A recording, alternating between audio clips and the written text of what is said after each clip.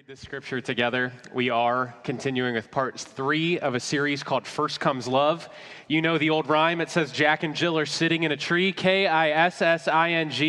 First comes love, then comes marriage, then comes a baby in a baby carriage. But we know that today relationships rarely look like this. They don't happen this way often. Too often our relationships have a different starting line than love. It's not first comes love. It's first comes lust, or first comes selfishness, or pride, or first comes greed. Then we take whatever dysfunction flows out of that, we put a heart around it, slap a bow on it, and post it on Instagram. And then we're surprised when dysfunction happens, or it doesn't work out, or things turn toxic. We know that when we honor God first, when we put Him first, God is love. And when we look to Him first, everything that flows from there will be blessed.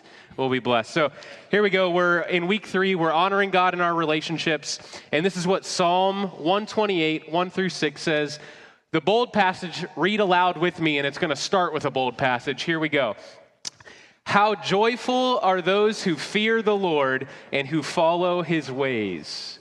You will enjoy the fruit of your labor. How joyful and prosperous you will be. Let's read. Your wife will be like a fruitful grapevine, flourishing within your home. Your children will be like vigorous young olive trees as they sit around your table. That is the Lord's blessing for those who fear Him. May the Lord continually bless you from Zion. May you see Jerusalem prosper as long as you live. And let's read. May you live to enjoy your grandchildren. May Israel have peace. I want to read one of these verses again. It's going to be our core verse for this morning. Verse 3. It says, your wife will be like a fruitful grapevine flourishing within your home. We're not going to talk about your spouse's juicy grapes or whatever today. That's a sermon for a different time. We're going to talk about this part right here. Your children will be like vigorous young olive trees as they sit around your table. Let's pray. God, anoint your word to our hearts. Help us be good soil to receive it today. Let us receive it in our hearts, in our minds. Let us receive it with an attitude of surrender towards you, a welcoming attitude towards the truth. Lord, not resisting you, not trying to choke out your word in our hearts, but let us receive it, God, pre-deciding to say yes and be obedient to your word. In the name of Jesus we pray. Amen. Amen. You may be seated. And I want to invite you to quickly get your journal out, quickly open your phone. As you take notes this morning, we were in Psalm 128, 1 through 6. But as you take notes this morning, I would like you to title this message, Preparing Your Children to Spread Their Wings. Preparing your children to spread their wings. Many of us find ourselves in a caregiving role in a child's life that is vital. But if that's not you today, if you're not a mom or dad, if you're not a single parent, step parent, grandparent, or foster parent, do not self-eliminate. Because when we talk about raising children, when we talk about nurturing kids, we are talking about things that apply to all of us. Sonship, stewardship, boundaries, training. And God wants to speak to your heart today. We know parenting is an opportunity to forgive the generation behind us. They weren't perfect parents. To grow and develop our own health and disciplines in our generation, and then to build up the next generation. There's bad news this morning for you. Your kids need a perfect parent. And it's not you. And it's not your spouse. The good news today is that we have a perfect parent for all of us. It's Jesus. It's our Father in heaven. There's one perfect parent. It's not us. We celebrate you in the room that are caregivers. We want to come alongside you because it's not always easy to nurture and be responsible for and raise up those precious, darling baby angels in your home. It's not always easy. I was reminded this weekend, my parents were with us visiting from Pittsburgh, and my mom told me a story of when I was 3 years old. And I had gone with her to the grocery store, and I had asked her, can I have some candy? And she said, no, not today. So in the car on the way home, I'm being in the station wagon, I'm being unusually quiet. And I get home, and I have my hands in my pockets, and I walk right inside the house, and I start walking up the steps. And my mom said, Tony, turn around. And so I turned around, and she says, take your hands out of your pockets. And I take my hands out of my pockets, and they're filled with candy. I wasn't smart enough to leave the candy in my pockets when I took my hands out. And she was incensed to bring a word back from First Wednesday prayer. She was so upset. And she said, you're going to go back to the store, and you're going to go up to the manager, and you're going to give them the candy back, and you're going to tell them what you did, and you're going to apologize and say you're sorry. And I had just immediately started crying. And I said, I can't walk that far. I'm just little. And my mom started laughing in that moment, but she got me, put me in the car, we drove back to the store. I had to go to the manager and apologize. I'm crying. I apologize to the manager, and my mom gives him $1 or whatever it cost. It's not always easy to caregive and to guide those precious, darling baby angels. I liked what Pastor George said in the message last week when we were talking about separation and honoring God. He said, you can control the situations and the environments that you place your kid in. You can control the guidance and advice you give to your kid. You can control some things, but you cannot control their hearts. Can't control their hearts. Today, I pray that you would get some principles from God's word that will help and will guide you. I wanted to share for a moment before we jump into the scripture. In my family, we're in a really exciting season, and many of you are aware of that and have kind of been with us on the journey. About 4.5 years ago, in April, Candace and I started on an adoption journey. Laycock kid number 2 in our family. And about 21 months in, it got disrupted, and we were adopting in one program. It closed to us. That was unforeseen. That created a lot of hurt and a lot of loss, a lot of confusion in my mind about how God had led us here, and knowing we were going to get taken advantage of, and what does that speak to me about my theology, and realizing that in this life, God will allow us to be taken advantage of and allow us to experience hurt, but he won't leave us in it. And just learning to walk with God, that he was right there by our side throughout the whole experience. We pivoted into a new program, and here we are about 2 years later. We're 11 days out from going to take custody of a little girl that we're adopting. I have kind of a partial photo for you on the screen today.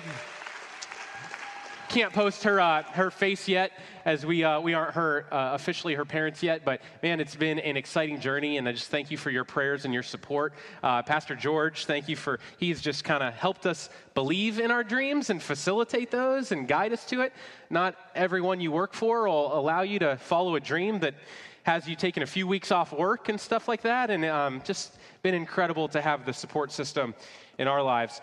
And as we enter into being a family of 4, we're asking a lot of parenting questions. We're looking for a lot of help to be a girl mom and a girl dad in our lives. And as we go into God's word today, I've been thinking about some of these things and applying them to my heart. I pray today you get the information, and then you're able to walk out application. The scripture we read said that the children are, as we fear the Lord, those who fear the Lord and follow his ways, this is what happens. So as we honor God, as we put him first, as first comes love, there's some things that flow out of that. And one says, your children will be like vigorous young olive trees as they sit around your table. Anyone here like olives? Raise your hand if you like green olives. Raise your hand if you like black olives. And those of you that don't have hands up, God bless you. I don't like either. For me, they're both disgusting.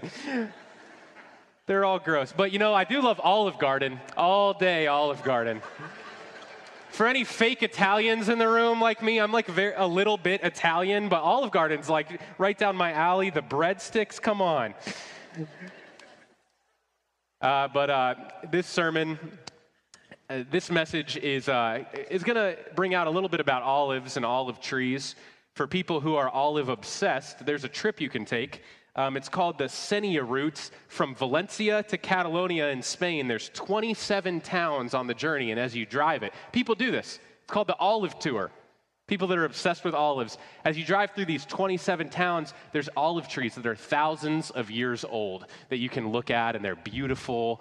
So I want to talk a little bit this morning about tending olive trees. Tending olive trees is a lot like parenting. They require long-term investment. You can't stay up the night before your child's 18th birthday and cram a decade worth of intentional conversations and cram in weekends that you were in church together, cram in daddy-daughter dates and mommy-son dates. You can't cram in campouts and projects. You cannot cram for the tests that they are going to face when they move out of your house. You have to be intentional throughout the years that God has placed them in your home to steward them. The days are long, but the years are short. You know, on your way home from the hospital or whatever birthing situation you choose. I know not everybody does hospital births now. Some people do, and I'm not going to judge you here. I've birthed 0 children, but whatever your birthing situation is, a river birth or a tub birth or whatever weird thing you choose. As you drive home from the hospital, you have 936 weeks till graduation. The days are long, but the years are short, and it moves quickly. And you need to be intentional in each of those seasons. Someday your child will become an adult and be faced with the tests of independence and temptation, selfishness and immorality. And it won't come down to how they feel in the moment. It'll come down to their training, what they've learned, how they've been formed. Here's some notes on olive trees. They require long-term investment. There are different varieties, about 500 different varieties with different purposes. Some are grown for landscape, some for oil, some for wood. It takes a long time to see fruitfulness from an olive tree. Some don't bear fruit for 7 years. Some don't become really productive for 15 years. Some start to hit their maximum yield and get really fruitful 100 years into their life. Olive trees grow, it's not uncommon for them to be 2,000 years old. There are some, like the Vuvs tree in Greece or the Ad Badawi tree in Bethlehem, they call it the Great One, that are 5,000 years old. Some don't start being productive until after years and years of careful care to develop a deep root system. They grow 20 to 30 feet tall with silver to gray leaves. You have to water them once a week, but not dumping gallons of water on them. They need to be watered with a drip line or a mister hose. From the root zone, offshoots grow. So wherever the root of that main olive shoot is, offshoots will grow up around them. And if those offshoots, they're called suckers, if those suckers are not culled at the soil line, if they're not trimmed off right at the soil line, then the tree will be a shrub. The only way for the tree to grow into a tree is for those offshoots to be cut off. There are a couple enemies of olive trees. One is standing water. If an olive tree is planted in slow-to-drain soil, it will drown the tree. Another one is called scale. Scale are these little dots on the tree, really tiny black dots, and they are actually insects, parasites, and what they do is they eat holes in the tree, and the holes get filled with mold, and the mold kills off the tree. There's another enemy of an olive tree. It's called olive knot. This is a disease that comes and little round balls start to form on the leaf nodes, and then you have to remove that diseased tree. The only trees that are resistant to olive knot are healthy trees. Unhealthy, not strong trees will give in to olive knot right away.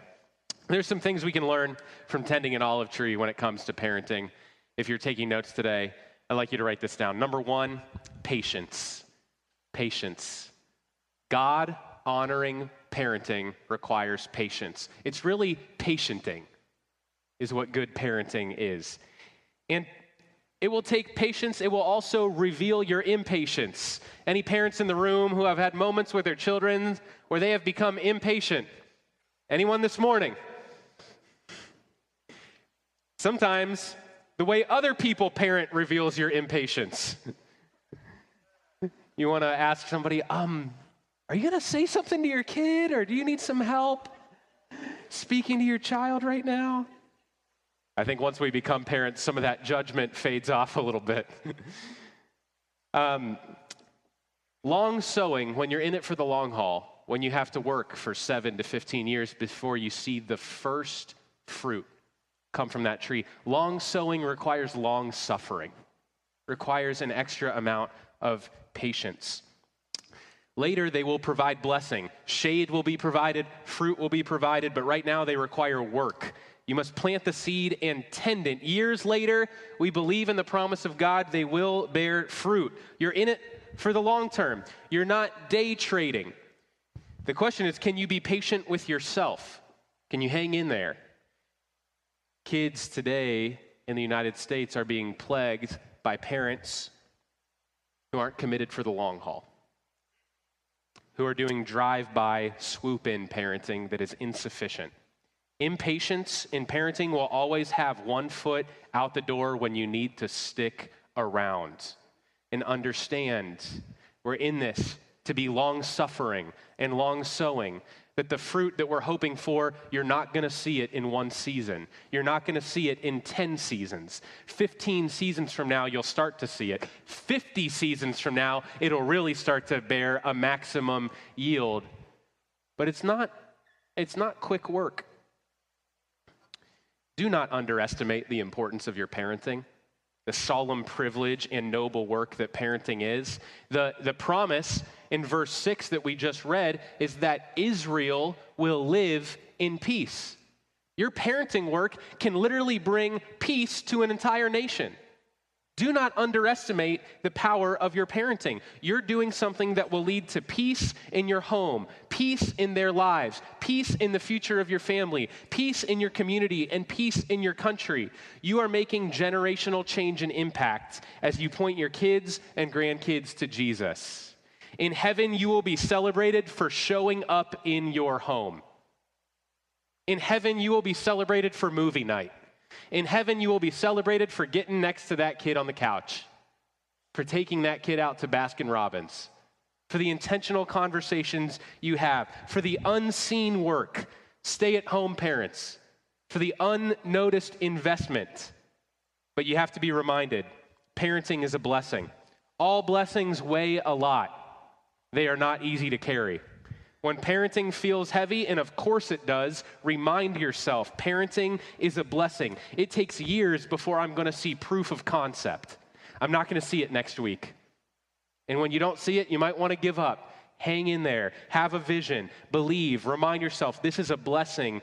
Blessings are heavy. This will bear fruit. We need to catch sight of godly descendants that are going to follow God on a trail that we are blazing as parents. Good advice for parents today is to be like a grandparent. Parents, act like a grandparent. Relax. Be like a grandparent. Relax. May you see your children's children, the passage says. Catch sight of the godly descendants that are going to follow along on that trail you're blazing. You can parent badly when you're projecting self-evaluation of how good your kids are doing in that season, how good or bad they're performing. Your ego can get wrapped up in that, and then you project your self-evaluation onto your kids. You can warp your children by projecting your ego onto them in seasons where you're expecting a performance and productivity that's going to come later. Be patient. So your kid can get this grade on the report card or this grade on the report card. Grandparents are going to hang that report card up anyway. Grandparents are going to love that kid. Parent like a grandparent. See the long haul. Grandparents just love their kid for who they are. They're patient. Patience is the first thing we need. Second thing we need this morning to honor God in our parenting, in our investment, is intentionality. When you're parenting, you're doing two things. You're molding them, you're shaping them in God's will, in the truth of God's word, but you're also unfolding the gifts and purposes that God has already placed in them, the work that God's already planned for them to do. You're not creating that. You are unfolding it layer by layer. You got to pay attention because God has a plan and a purpose that's good for your kid. Believe that. understand that and begin to unfold what he wants to do in your child. Sometimes we parent for the negatives, for the weaknesses, rather than focusing on their strengths. If your kid comes home with 1 A on the report card and a couple B's and other letters, what was that A in? What was that? I know our tendency is to focus on, all right, here's where you need to do this, do that, and the third thing, and that's great, but what are they excelling at? What are the giftings that God is revealing to you as you pay attention to your child? I want to give you some practical things this morning, parents. Here's 2 lists. The first one I'm going to give you, and the second one I'm going to have some help on. Here's your first list. Your role as a parent. What is your job description? There are 4 things that you are supposed to do and be as a parent. I have talked these through with my son, so he knows, hey, what's my job as your dad? 4 things. 4 things. He can say them to you today if you see him in the hallway. 4 things. Number 1, it's to protect. My job is to protect you, keep you safe from harm, external and internal. Put boundaries and guardrails up to protect you even from your own internal dangers, your own sinful desires. Number 2, it's to teach you how to support yourself, how to walk in the fear of the Lord, how to celebrate after you score a goal. At the Parkville track, me and Saja like to walk and play soccer. And when he scores a goal, I've taught him how to put his shirt up over his head and run and slide. They need to learn these things. It's your job to teach them. Third thing is to help them, to give you what you need to serve God and to succeed, to be successful in life. Like to as your kids go through different seasons and they get a little older, you can start to ask them, what do you need from me today? What do you need from me to honor God, to be successful? Fourth thing is to love them, to enjoy them, to have fun with them, to be together. Whenever I have a parenting talk with my son, I attach my job description to it. Saj, why won't I let you ride your scooter past the corner sidewalk? Because your job is to protect me? Yep. And if you're out of sight, then I can't protect you. I can't see you. Why do I ask you about the spelling words that you missed? Okay, because my job is to be your helper, to help you get them right, to help you grow in them. There's a book that's coming out in January 2023 that we're going to bring some thoughts from in a moment. And it's called Getting It Right. It's by Sandra Stanley from North Point Church down in Georgia. And this goes through 4 seasons. Here's your 4 roles. Let's apply them differently in each season of your child's life. To help us do that today, Pastor Joel, our Trinity Kids pastor, is coming to share with us. Welcome, Pastor Joel. Well, the 4 seasons that we saw from this book is, the first is from 0 to 5 years old is the discipline season. The next is from 5 to 12 years old is the training season. The third season is the coaching season when your kids are 12 to 18. And the last is the friendship season when your kids are 18 and older. Now, Pastor Joel, you and Allison have 2 beautiful children. You've been pastoring Trinity Kids and families for 6 years now. And in church, I don't know of anybody who loves kids and prays for kids and believes in your family like Joel Dorch, and we're so honored to have you leading our kids ministry.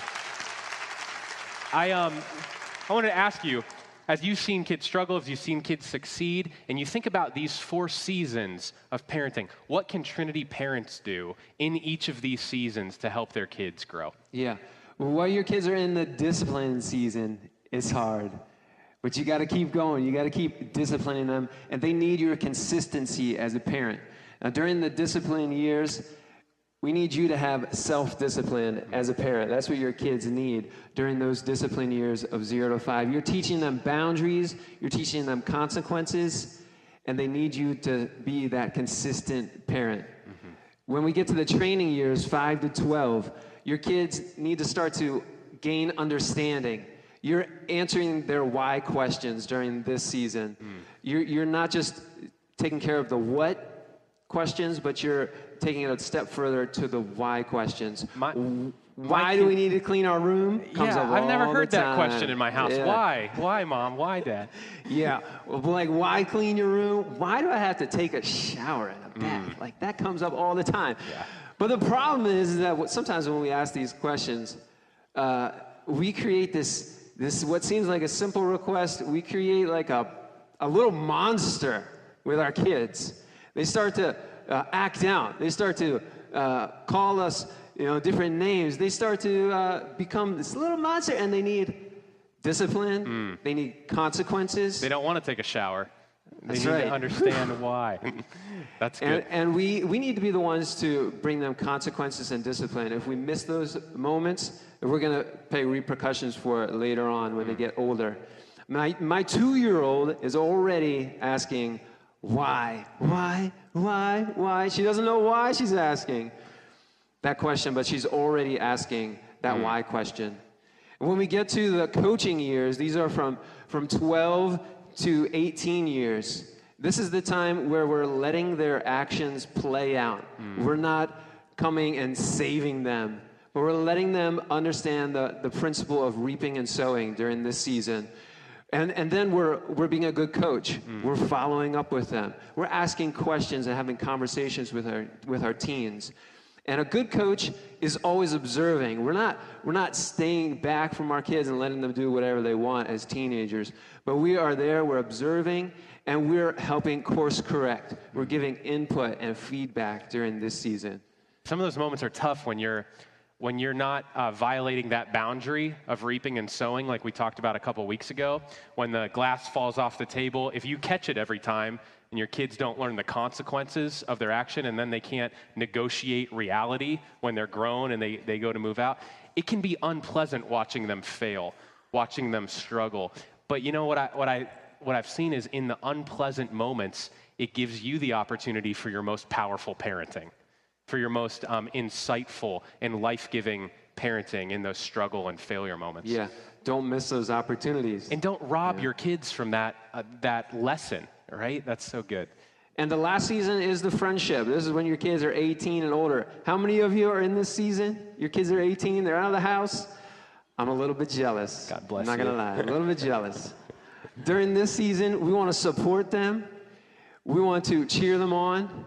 And we want to watch them soar. We want to be the biggest cheerleader for our adult children. Yeah.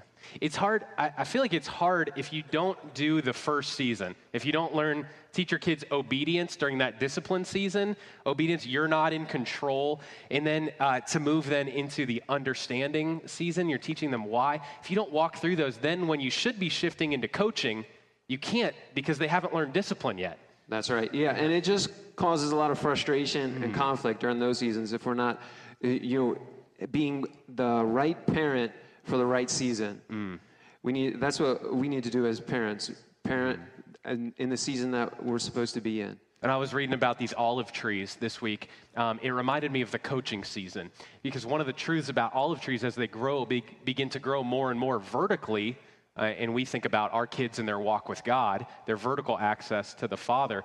If you have to stake them so they grow the right direction with string and a stake. But if you stake them too tightly, it scars their trunk permanently.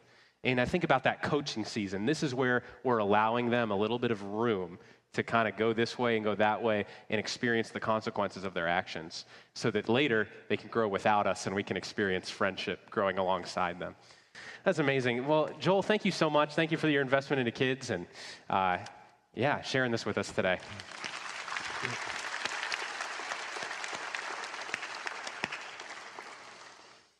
Trinity Kids and Trinity Youth are putting out weekly parent cues on social spaces and an email, and we just want to help you be intentional. Not perfect, intentional. The goal is never for you to be that perfect parent, or it's just going to be kind of a goal we never hit.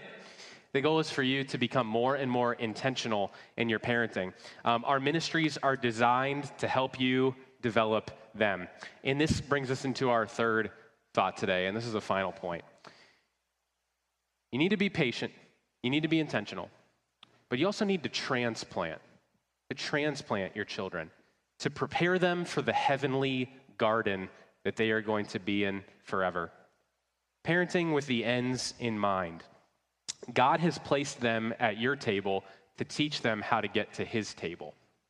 Think about that.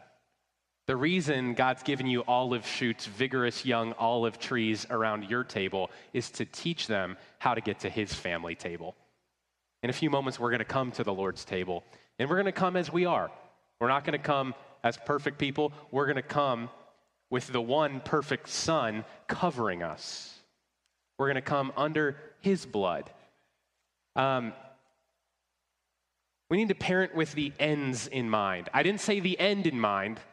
A lot of times you'll hear that. You need to think about, okay, your kid's going to turn 18 in 986 weeks. So I'm going to back up and I'm going to teach them this and this and this. They're going to learn to do their own laundry. They're going to learn to manage their own budget. They're going to learn some work ethic. And we're preparing them for college years or for moving out or whatever. And sometimes we say parenting with the end in mind, but we need to parent with the ends in mind. Getting into college is one thing. Getting into heaven is another thing.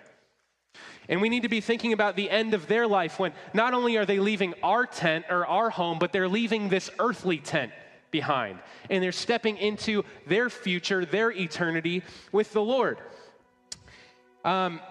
This is what Scripture says in Psalm 92, 12 and 13. But the godly will flourish like palm trees and grow strong like the cedars of Lebanon. For they are transplanted to the Lord's own house. They flourish in the courts of our God.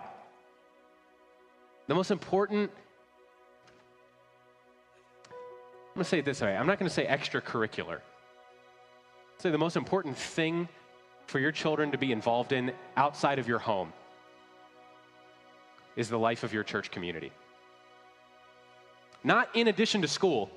I'm saying the most important thing for your kids to be a part of is your church community. What is going to shape them for when they stand before the Lord? What's going to shape them? It's crucial. God's blessing rests on those who walk in his ways, who fear him. We anchor our hearts in the fear of the Lord and live a life that pleases him.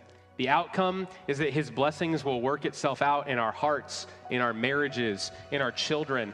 The greatest thing that you can do for your kids, those in the room that are married today, the greatest thing you can do for your kids is to have a healthy marriage. Those of you that are raising kids, you're not married, the greatest thing you can do for your kids is to have healthy relationships where you're putting God first. What a privilege to be a single parent that starts dating. You get to show your kids how to date in a way that pleases God. The most important thing you can do for your kids is to have healthy relationships, a healthy marriage, and the most important thing you can do for your marriage and relationships is to have a healthy soul. How do you have a healthy soul? Got to be growing in God's garden, to be transplanting yourself, rooting yourself in the community of faith, in the kingdom of God. Pray for your kids. You don't have kids in the room, pray for your grandkids. If your kids are out of your house, pray for your grandkids. You don't have children today, pray for the kids of our church and the next generation. Pray for our campus ministries. Pray for Trinity Youth and Trinity Kids. Some of us, we're ready to fight for our kids, but we fight the wrong fights. If you wage war against the principal of your kid's school, but you won't take your stand against the principalities of evil that are standing against your kid, the devil's schemes, if you won't stand against those in prayer, you're fighting the wrong fights. You're parenting backwards. And I want to begin to approach communion by saying this. You're never going to be right with your kids until you're right with God, until you're right with your Father. Your legacy should not be defined by how close your family is to you, but how close your family is to God. You know, we have endless examples of broken families in Scripture. And the first set of brothers on the planet, we couldn't get through 2 brothers without somebody killing somebody else. We have endless example of broken families. We relate to the brokenness in our families when we aren't right with God. And dysfunction and sin plays out in our homes and in our relationships. That has touched each of our hearts. It's touched each of our relationships. What we want is to come before the Lord with repentant and humble hearts. And God, I want to root my family in you. I want to walk in the fear of the Lord so that your blessings will start to flow out, so that my marriage relationship will be like a fruitful vine in my house, so that my relationship with my kids will be like tending young, vigorous, strong olive plants around my table, so that someday they'll be at your table. I want to work for the peace of my community, starting at home, starting by the Prince of Peace coming into my home. And I want to encourage you, establish disciplines in your house that allow the Prince of Peace to show up every day. Have family dinners that don't just talk about how was your day and how was your day, but get into devotions. Well, we tried family devotions once and we couldn't stick with it. It's too busy in the morning. Pop-Tarts on the go and rushing out of the house. Try again. Don't give up on it. Well, we did family prayers, but it was just kind of awkward, and stick with it. Stick with it. Allow the Prince of Peace to show up and form and unfold your kids. As we come to the end of this message, we come to the Lord's table as we are, not as we wish we were, but as we are. We recognize there's only one perfect parent, and it's not us. But He is our parent. We let that perfect Savior be our covering. It's all about the table of family, God's family table. When we acknowledge our shortcomings and our need for Him, when we acknowledge that we have been enemies of God, walking with the wrath of God ready to fall on us. And when we put our faith that Jesus Christ came and He took the wrath of God for you and for me, when we place our faith in Him that He rose again and He has new life for you and for me, the blood of His sacrifice becomes our covering. And when God looks at you, He sees Jesus. Would you stand with me all over this place? Our online family, as we move into a communion moment, I want to invite you to prepare some elements right where you're at. We know that when we receive redemption, when we admit our sins, when we believe in Jesus and we choose to follow Him, that the seal of the Holy Spirit gets placed on our hearts, that family crest. He helps us cry out, Abba, Father, Daddy. He helps us have a connection and a relationship with our Heavenly Father beyond the preciousness and intimacy that any of us have had with our earthly fathers. Beyond that, we cry, Abba, Father. I love what happens. You know, Jesus didn't just come to get victory over death, hell, and the grave, to bring back the spoils of His victory to God that are meager. Well, God, I fought this great fight, but all I got was this and this and this. I'm sorry, it wasn't a very fruitful win. No. He brings all of the sons of glory, all of the souls of faithful people, all that would put their faith and trust in Him. He brings us all before the Father and presents us to Him. And God is so pleased, and heaven goes crazy. And not only are we the spoils of that heavenly war, but we join in. Psalm 8:2 says, through the praise of children and infants, you have established a stronghold against your enemies to silence the foe and the avenger. He's raised us up to be strong soldiers of the kingdom, to advance His gospel as it flows through our hearts. He paid the ultimate price to do that. Would you take communion elements in your hand this morning? As we hold the bread in our hands, we remember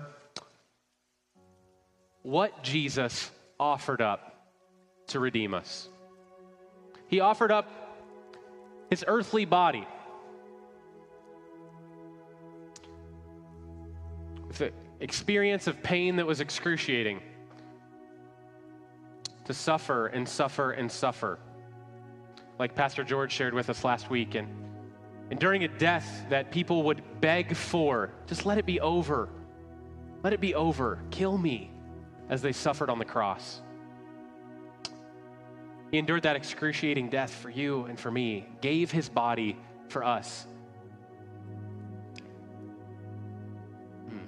Thank you, God. Let's thank Him for His sacrifice today. Thank you, Jesus. We take the bread together. Thank you for being pierced, God, that we could be whole.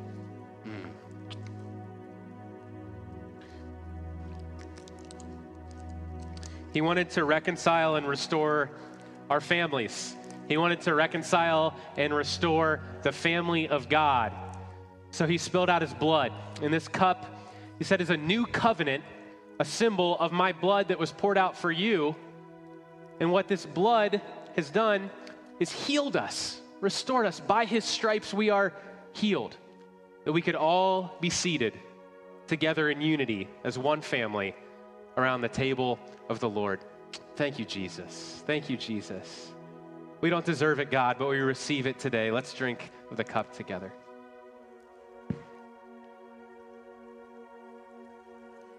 Thank you, Jesus. Would you lift up your own worship to him this morning? Thank you, God, for redeeming me and my sin, Lord. God, you saw my need and my inability. Thank you, Jesus, for stepping in at just the right time, God, for revealing your gospel to me and the good news of the glory that you have in store for each of us. Jesus, thank you. Thank you. Church, we're going to honor him today. And as we worship the Lord today, I want to invite you from your lips to offer a prayer to the Lord for your family, for the relationships God's placed in your life, that he would help you tend some olive plants around you, and he would give you wisdom to walk through those different seasons, exercising your role as a parent or a caregiver or a supporter. As we do that, I believe the Lord is going to break some things open. He's going to release some chains and bring freedom to those that you've been praying for and your family, and he's going to help you in your insufficiencies. He's going to bring a touch of grace that's just going to fall on you right now, that's going to help you to tend those plants that he's made you a steward over. Thank you, Jesus. Let's worship him together today.